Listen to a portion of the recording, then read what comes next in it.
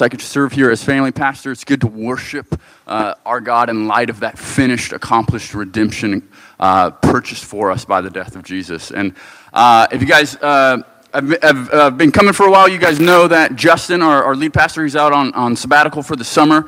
So we're praying. We're excited for a time of rest, renewal, refocus for Jill and Justin both, for their whole family. During this season. And you also know, if you've been coming for a while, that we've been having some new faces. And last week we were joined by Bruce Barlow, and he's back again. He decided to come back. We didn't scare him off too much. So, if you were here last week, you know that Bruce had some challenging but also deeply comforting words to share with us. And I'm afraid that you're in store for much of the same this morning. So I'm going to pray for us as Bruce preaches. Bruce is from Winona Lake, Indiana, it's been good to have him here, and excited about this week and also next Sunday as well. So let me pray for our time in the Word, and then we'll get going. So, Father, you are good to us. In our weakness, in our brokenness, in our sin, in our flailing rebellion against you, you pursued us to the point of death on a cross in our place. You died the death we deserve to die, and then were raised again so that we could have a new kind of life with you. So would you, I'll be right back. I'll be right there, son. Sorry. So would you teach us in the next half hour, Lord, what it means to walk in that newness of life? And we pray this all in Christ's name. Amen.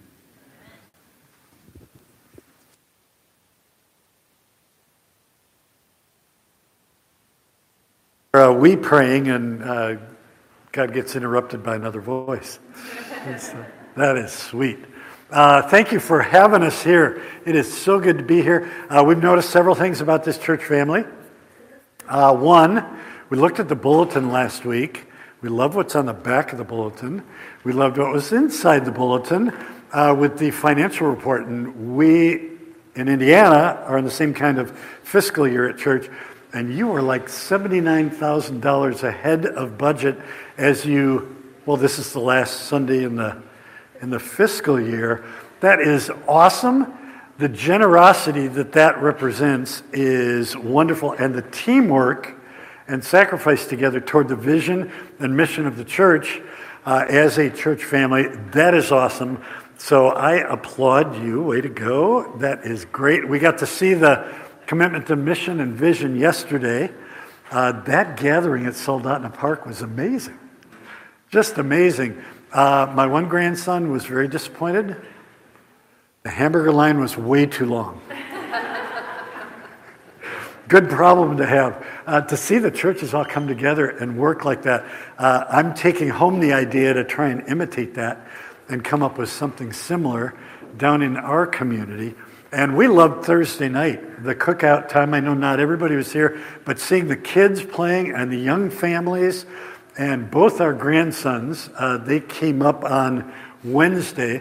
Well, they both met new friends Thursday night, and our one grandson's going with the youth group on the hike this afternoon, and just the welcome's been wonderful, and just the body life that was going on Thursday night. You got a good thing going here.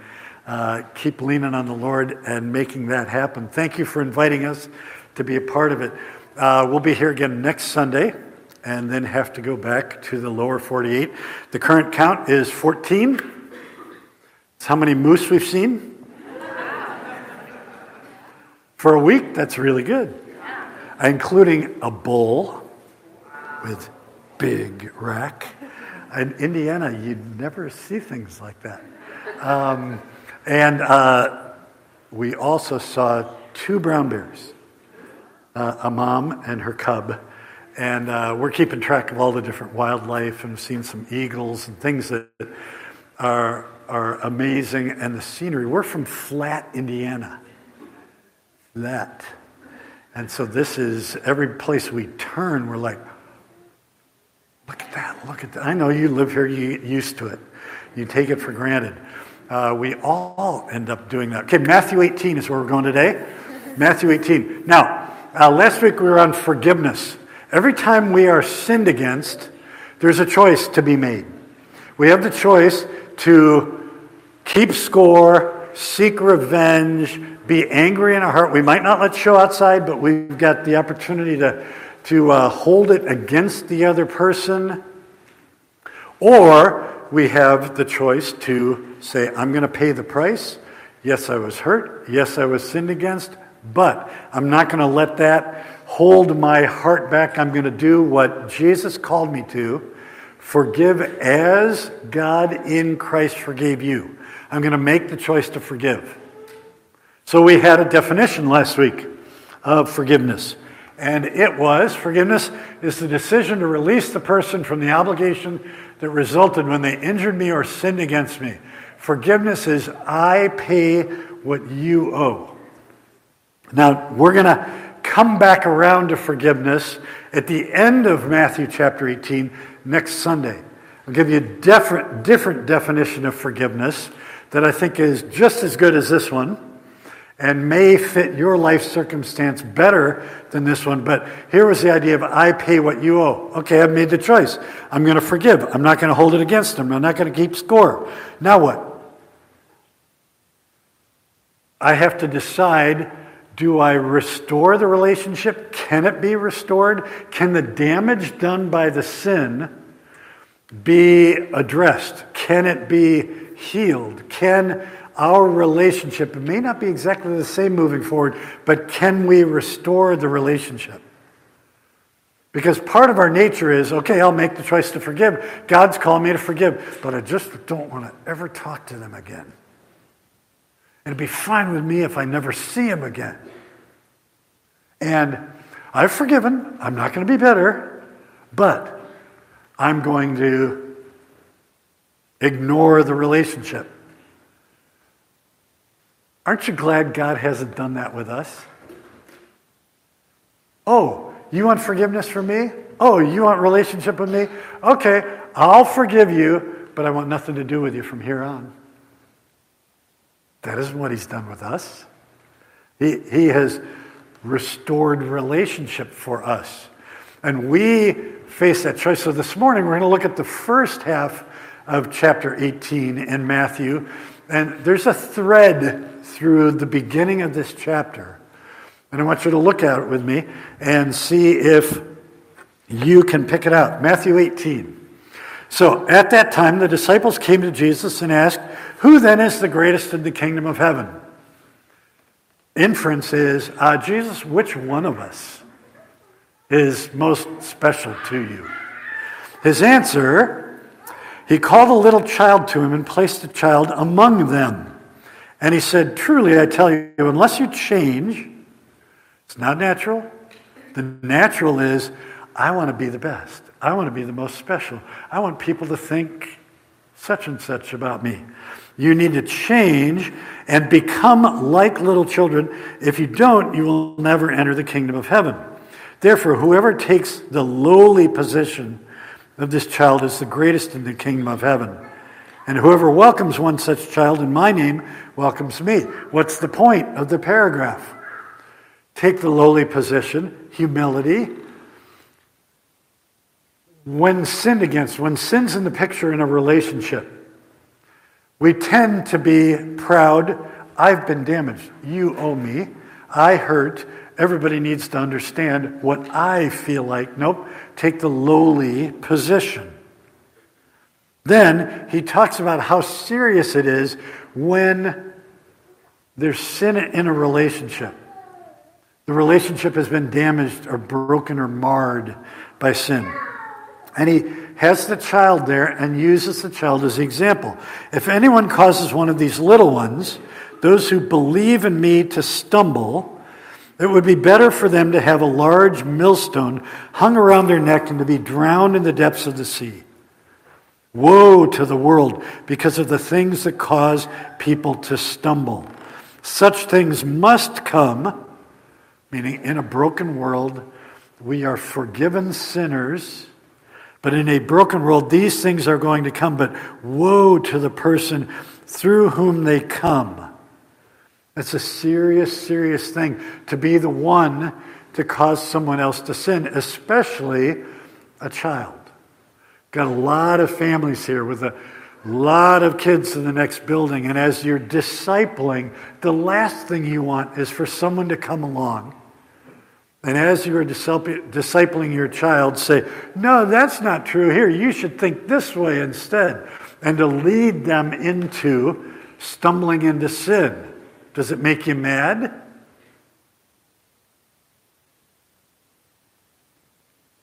Our daughters from California, every private school, charter school, and Christian school has a waiting list.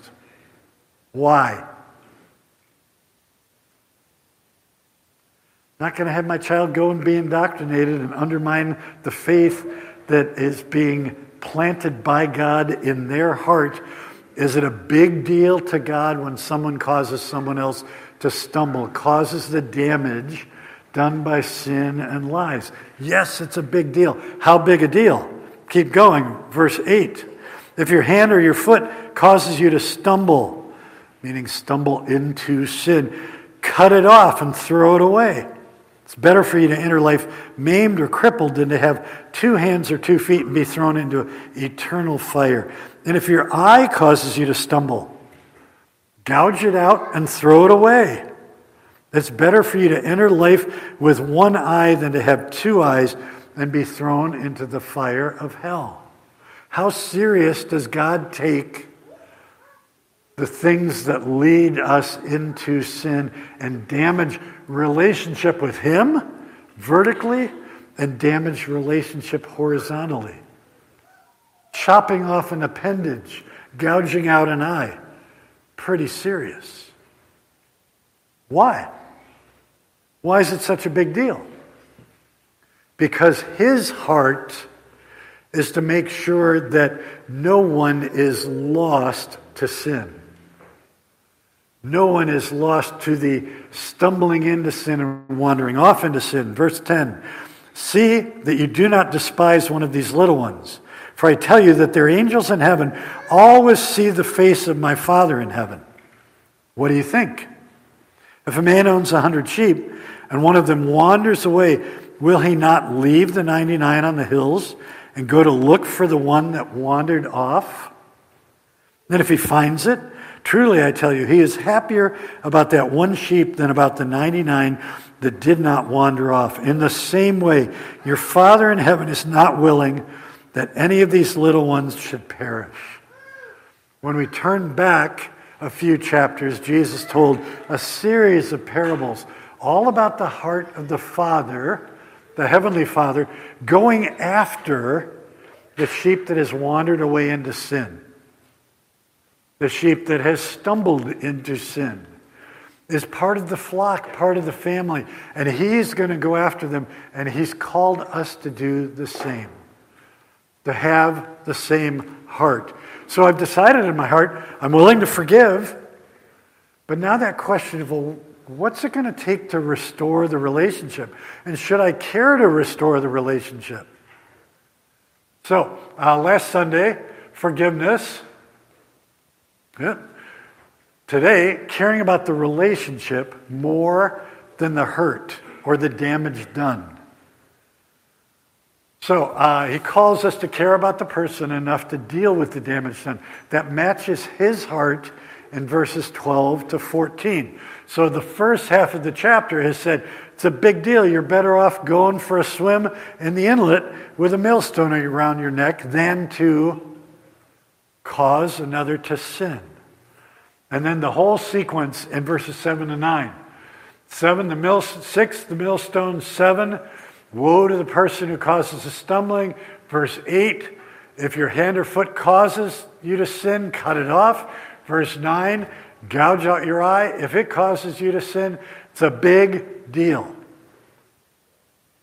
Every follower of the Lord should make it his business to find the sheep that has gone astray, to bring it back to the fold. Why? That matches God's heart. Sin does damage. It causes wreckage. There are consequences, broken relationships because of it. And after we make the choice to forgive, then we've got another choice.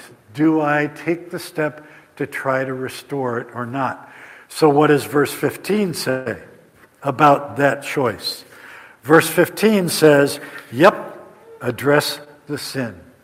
So Old Testament, When there was sin among the people, God sent a prophet. Our Old Testaments have long prophets and short prophets, and all of them did the same thing. Your relationship with God's broken. Things need to change. Come back to Him. Come on back to what He's called us and empowered us to be. New Testament times, today, does God send prophets? Who does He use to come alongside us and say, wait a minute, things need to change. Something's not right here. Who does He use? The church, us. So, a few months back, we had a family situation that was really difficult, extended family. It involved lawyers, it involved a custody thing, and I was as angry as I've ever been.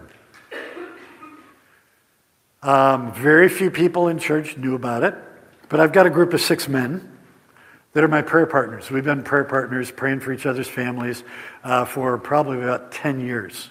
So I'd sent a prayer request to them. Guys, pray for me. I'm really struggling attitude-wise. I am so ticked. And so we got together for breakfast, this group of men. One of them said, so, got your prayer request. What's up? And so I vented. And all the venom, all the garbage, all the ugly stuff in my heart just out on that breakfast table in that restaurant. And I let them know, here's what I'm going to do to that lawyer, and here's what I'm going to do when this is all settled. And one of them said, you're really angry. Duh! But he said it in a way, something needs to happen. And 3 guys around the table each took turns with, you got things to be angry about. There are things in this that are definitely wrong. But where you are going with this is a bad spot. And you can't go there. And we're here to tell you things need to change. So in our day, who does God use to come and get in my face and say, you can't go there? There are things to be concerned about, but you can't go there. It's the rest of the family. It's the family of faith. It's the body. I'm thankful I've got those men caring enough about my soul to say, time out, stop. You're going to a bad spot. Don't keep going. Come on, we'll help you. God in His grace has given us those people. So what's He say in verse 15?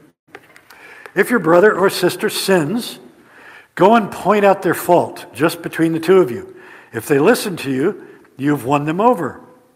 If they will not listen, take 1 or 2 others along, so that, he quotes Deuteronomy 19, every matter may be established by the testimony of 2 or 3 witnesses. If they still refuse to listen, tell it to the church. And if they refuse to listen, even to the church, treat them as you would a pagan or a tax collector. If your brother or sister sins, go and point out their fault. Now, some of you have a Bible with a couple of extra words. What's it say? If your brother or sister sins, anybody have against you? So we got into a good conversation at speaking team this week. If your brother or sister sins against you, well, it wasn't against me. I know there's problems, but since it wasn't against me, I won't go say anything. The earliest manuscripts we have don't have the words against you. It's sin in general. And even if they were there against you, Jesus in chapter 5 in the Sermon on the Mount said, you're there at the temple, you're making your offering, you're worshiping, and you remember that so-and-so has something against you. Means you've sinned against them. Leave your gift there. Go. Who's to do the going? I am. And go, be reconciled, and then come back and make your offering. Continue your worship. I'm to go if it's my sin against them. Here, verse 15, if you do put the words against you, they've sinned against me. Who's to go? I am. I'm called to go. I'm called to have the same attitude of verses 12, 13, 14. Go seek that sheep. Go and point out their fault. Oh, that's fun. Awkward, messy. When do I go versus when do I just leave it alone?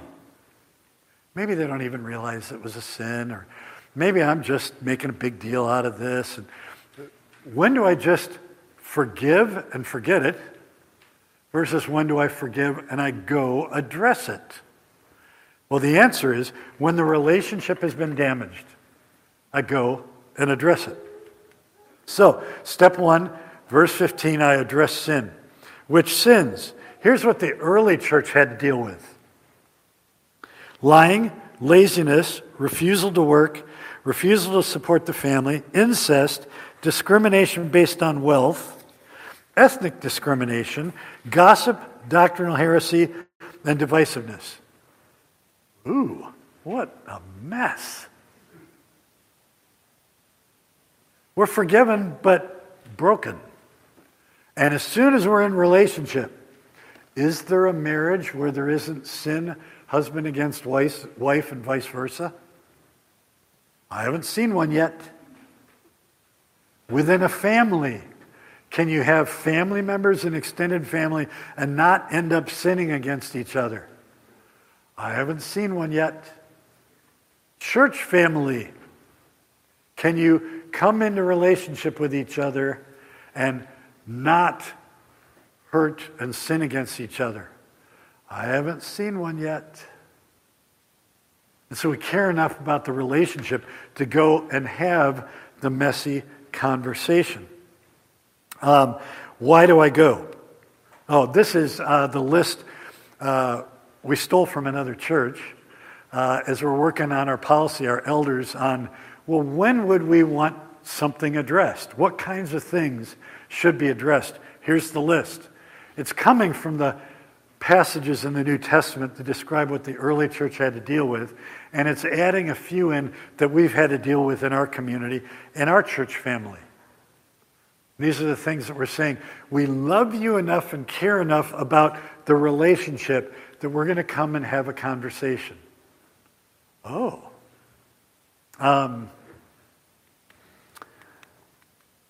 Who does it? Who does the going and talking? Whoever is aware of it. It's typically going to be your community group, your gospel triangle, the people that are close enough to your soul to be able to say, feels like our last interaction, something isn't quite right. I'm not sure what's going on, but I care enough about us that I'm going to ask the question. We got into a long conversation this week at speaking team about how do I go about this? Well, you don't do it on Facebook. You don't do it on Instagram. If at all possible, you talk face to face. And you check yourself first. So there are passages, Matthew 7, log and the speck. Before I come and try and help somebody else, a brother or sister, with their sin, I've got to deal with the junk in me. Now, what we do usually is we cop out with that. Oh, I've got still so much work to do on me that I really am not ready to get around to addressing what's going on between us. Addressing someone else's sin. I've got enough of my own junk to deal with. That isn't what Matthew 7 says. It says, start with you and move into another person's life and soul. Galatians 6 says how we do it. Brothers and sisters, if someone is caught in a sin, you who live by the Spirit should restore that person gently. But watch yourselves, or you may also be tempted. Carry each other's burdens, and in this way, you will fulfill the law of Christ. So as we were talking about the how of going about it, we reminded ourselves, what's the goal?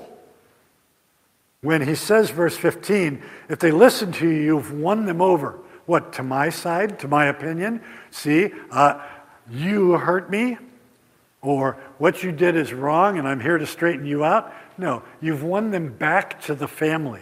You've won them back to the 99. So you do it gently.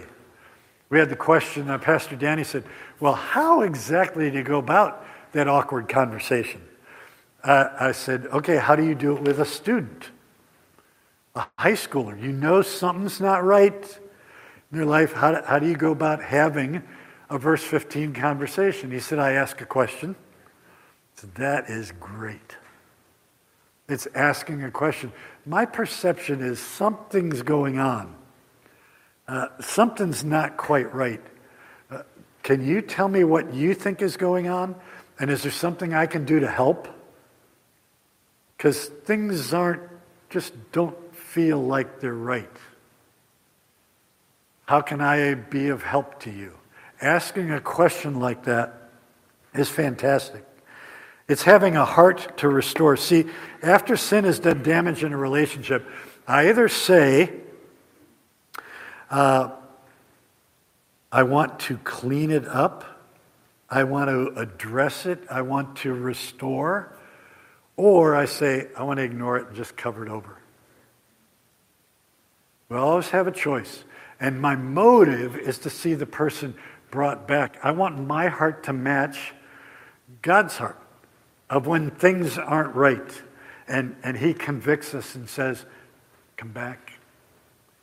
You need to confess, repent. I'm ready to forgive. Come back. I want my heart to match that in relationships that have been damaged by sin. See, sin is never individual. We like to keep it that way, keep it secret, don't let anybody else know. It's just between me and God. That is never true. Talking to a guy recently, decades of porn. His wife had no idea till she checked the phone records. And she found out she was devastated. Devastated. And he started figuring out, who's been impacted by my choices? He lived for decades with, this is just me and God. Was that true? He told himself it was.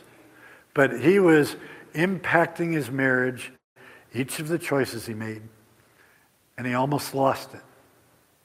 Then he said, I realize I'm now going to fight and either find my freedom in Christ now or I'm going to lose my family. I'm ready to fight. She said, I'm ready to forgive. They've got a lot of work to do. Sin is never individual.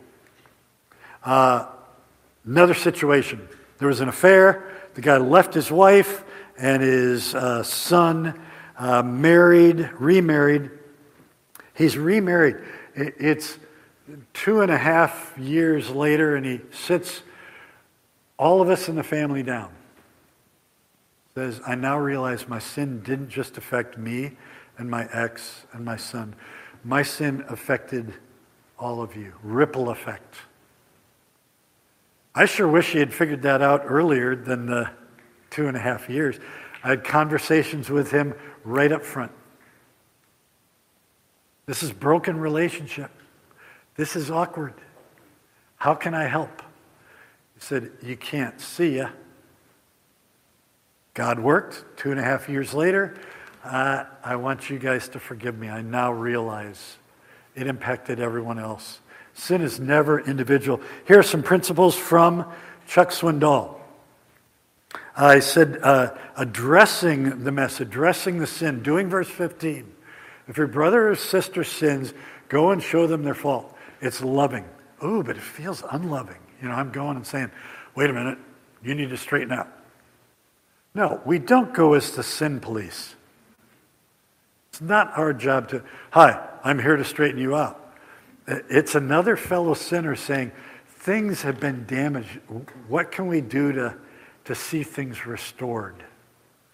None of us respond well to, I'm here to straighten you out, and I've got it figured out, and what's your problem? But when we go as a brother or sister and say, I know I'm just as prone to wander, I want you to come back. I want us to get back to what used to be, what needs to happen, what needs to change. It's loving. You have to be courageous to do it. Be ready to be called intolerant, unloving, vengeful, legalistic. Because we're in a culture that the only thing that's wrong now is to tell somebody else they're wrong. Because that's seen as unloving. And he rightly says, no, you're unloving if you won't take the step to address what's gone wrong. It takes courage. Third, he says it's not optional. The text, not just here in Matthew 18, but also 1 Corinthians and Galatians, it doesn't leave us the option, that relationship, well, I'll just write that one off. We're called to address the sin. It's not punitive. I'm going to punish the person. Here, let me stick your nose in it. Let me tell you what was wrong. Let me tell you about the impact of that. No, it's restorative. I want to see things right here again. I want to see things right here again. And last, it's for insiders, not outsiders. 1 Corinthians 5 makes really clear. This isn't about us being the sin police for the culture, for those who don't yet know Christ. This is within the family of faith. This is those who have named the name of Jesus and chosen to follow him. That's the point of 1 Corinthians 5, 12, and 13, that we love each other enough to come and have the awkward, messy conversation. When we do, if they listen and the relationship is restored, it's a win for everyone. This is awkward, messy, it's hard. Yep. But when there's restoration, there's celebration. That's the point at the end of verse 14. When the one sheep is brought back, the owner celebrates and rejoices over that. That's why it's worth having the hard conversation. Well, what about if they aren't won over? What do I do then? Well, verse 16, you take one or two others along and you try again. Who should go? Well, people that care about the person and want to see things restored. Why go? Same goal, restoration. Win them back. See the damage done by sin healed, restored.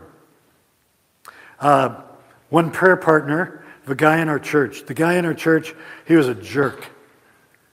Jerk and a half. Wouldn't work, wouldn't provide for his family, expected his wife to do everything. When he got upset with her, he didn't talk to her for a week. His punishment was the silent treatment. He was never physically abusive with her, but he was horrible. A guy that was one of his prayer partners said, I've talked to him over and over and over and over again. He will not change. He won't lift a finger. He refuses to, he's too proud. Remember the thread earlier in the chapter? Take the lowly position. This guy was too proud to confess and repent and be restored. So the other guy said, I need to take some others along. I want you guys to go with me. So we were all in a peer group, and 5 of us walked up, knocked on the door. And we came in, sat down in their parlor, and he said, what's this about? And the prayer partner led the way. And he said, I've talked with you over and over again, and it's time now to bring others along. We're here to plead with you, beg with you. This can't go on. You are destroying your family. You are destroying your wife. This isn't what Jesus expects, wants, desires, has called you to.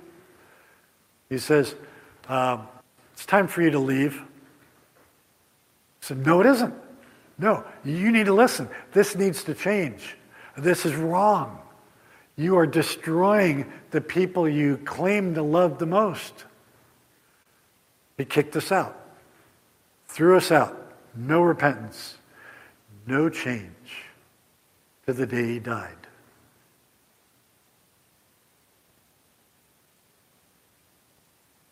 Sad. Doesn't have to be that way. You take one or two others along. Why? Because we're going to fight for restoration. We're going to plead. We're going to beg to see the relationship restored. What happens if it still doesn't work? Well, verse 17. If they refuse to listen, tell it to the church.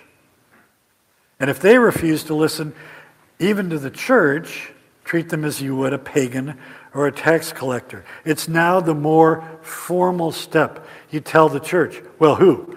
Who are you telling? You're telling the church leaders, the elders. I love the little display on the back wall back here. The pastors and the elders.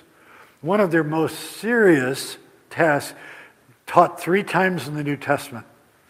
Their job to address the sin, to step in. So after you've done verse 15 and 16, then you tell the church, and they do verse 17.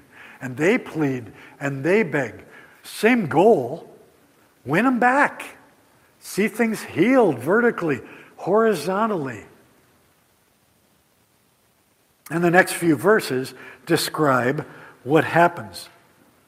We talked about this Wednesday morning a little bit with our church. When you say, tell me about your church. What do you like about it? What are its strengths? I hear often, well, it's WL Kids, Winona Lake Kids. It's a kids program. It's the student ministry. We call it EPIC. You've got lots of young families here. Obviously strong ministry to families. Good. Those are strengths. Things to say, we're thankful to God. He's built that into what we are as a church. Have you ever heard anybody say, I'm thankful there that they do church discipline and they love me enough that if I'm stuck in sin, they'll come talk to me?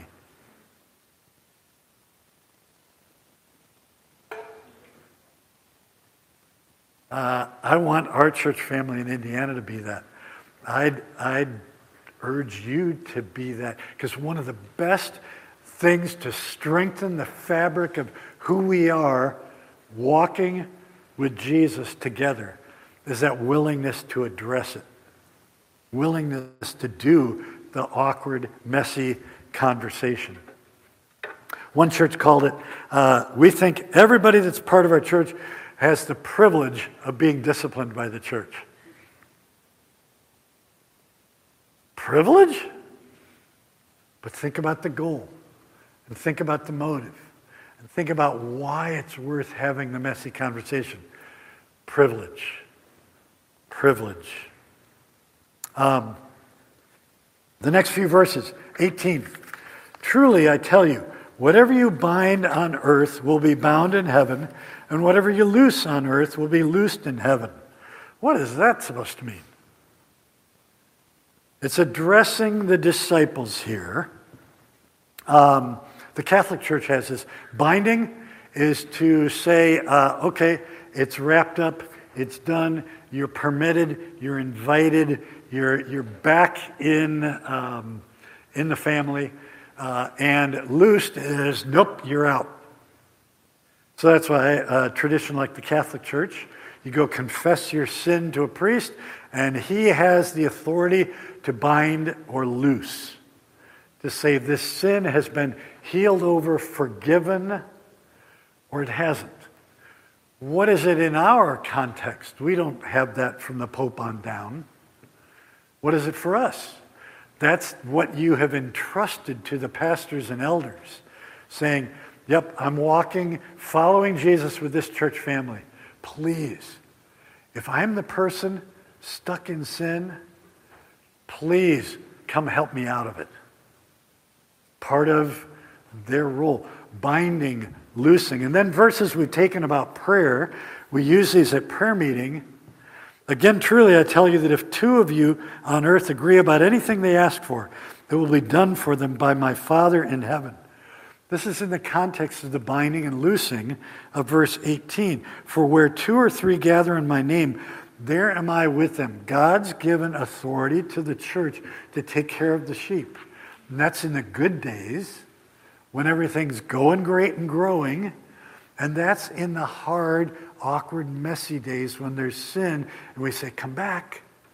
Come back. That authority, it is vested in your leaders for your good, my good.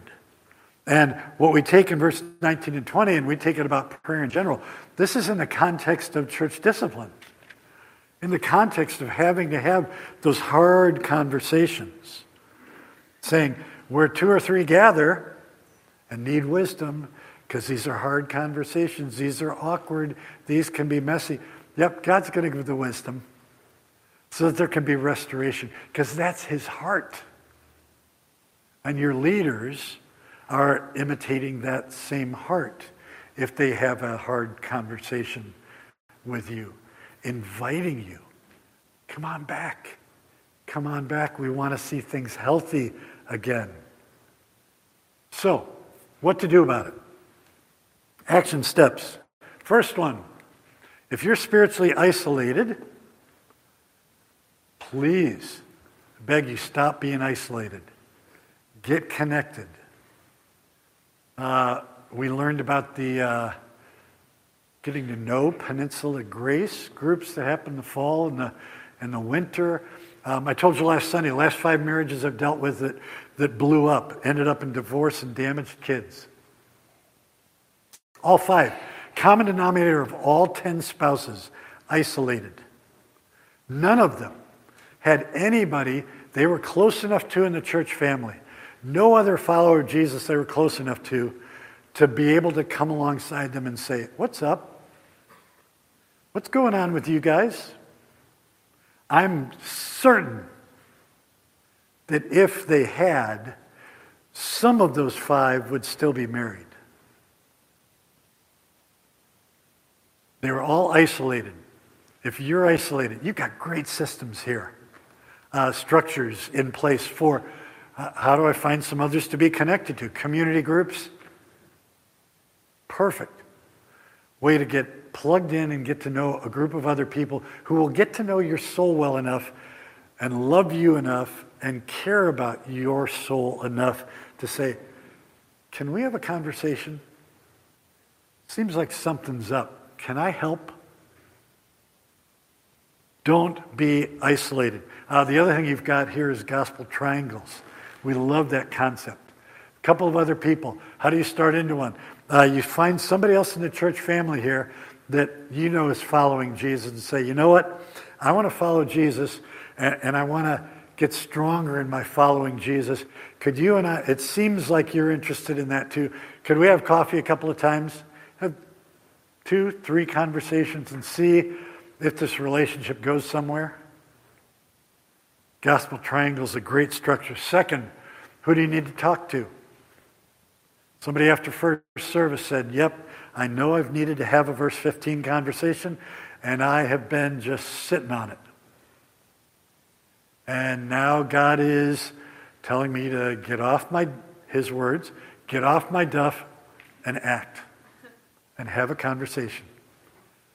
Praise God. That's God's heart for us. Aren't you glad?